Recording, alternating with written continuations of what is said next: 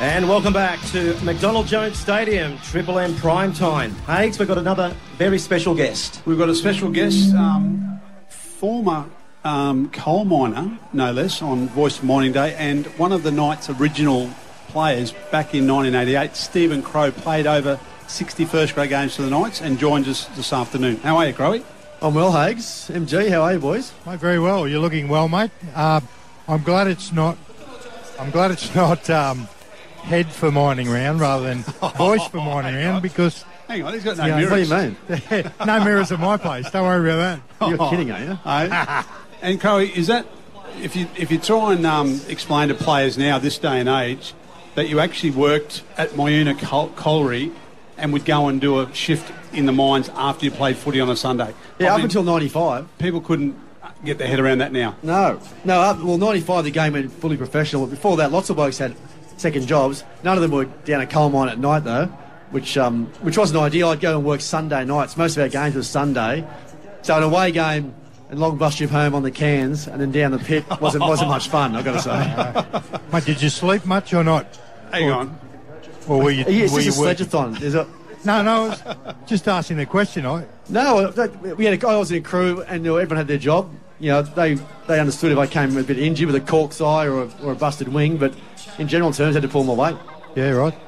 Yeah, it was a tough way to make a living back then, wasn't it? Playing footy and working. Yeah, it was, but it does seem bizarre now, but back then, you know, we all worked hard and played hard. It was just the nature of the job. I was glad when I got out of it though. From 95 onwards, that was handy.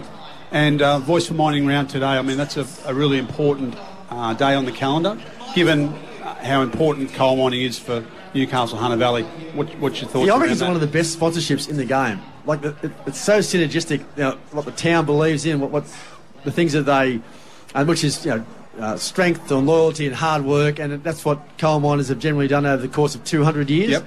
And that's what, you know, good football teams do as well. We'd like to see a bit more of that today, I hope. But traditionally, that's the way the footy teams played as well. So it's a really tight and really logical partnership, I reckon. And it's been a good association, isn't it, for a number of years now. It's actually grown year on year.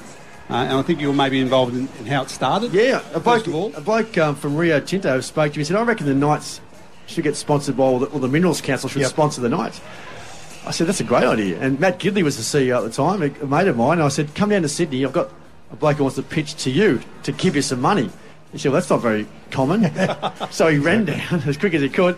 And it's now 10 years since that sponsorship started. So it's, as I said, one of the more successful partnerships in the game. I just wish our team was a bit more successful when they were wearing the high-vis jumper, because it hasn't been too successful, I don't think, in that 10 years. I think it might have only won about 3 games.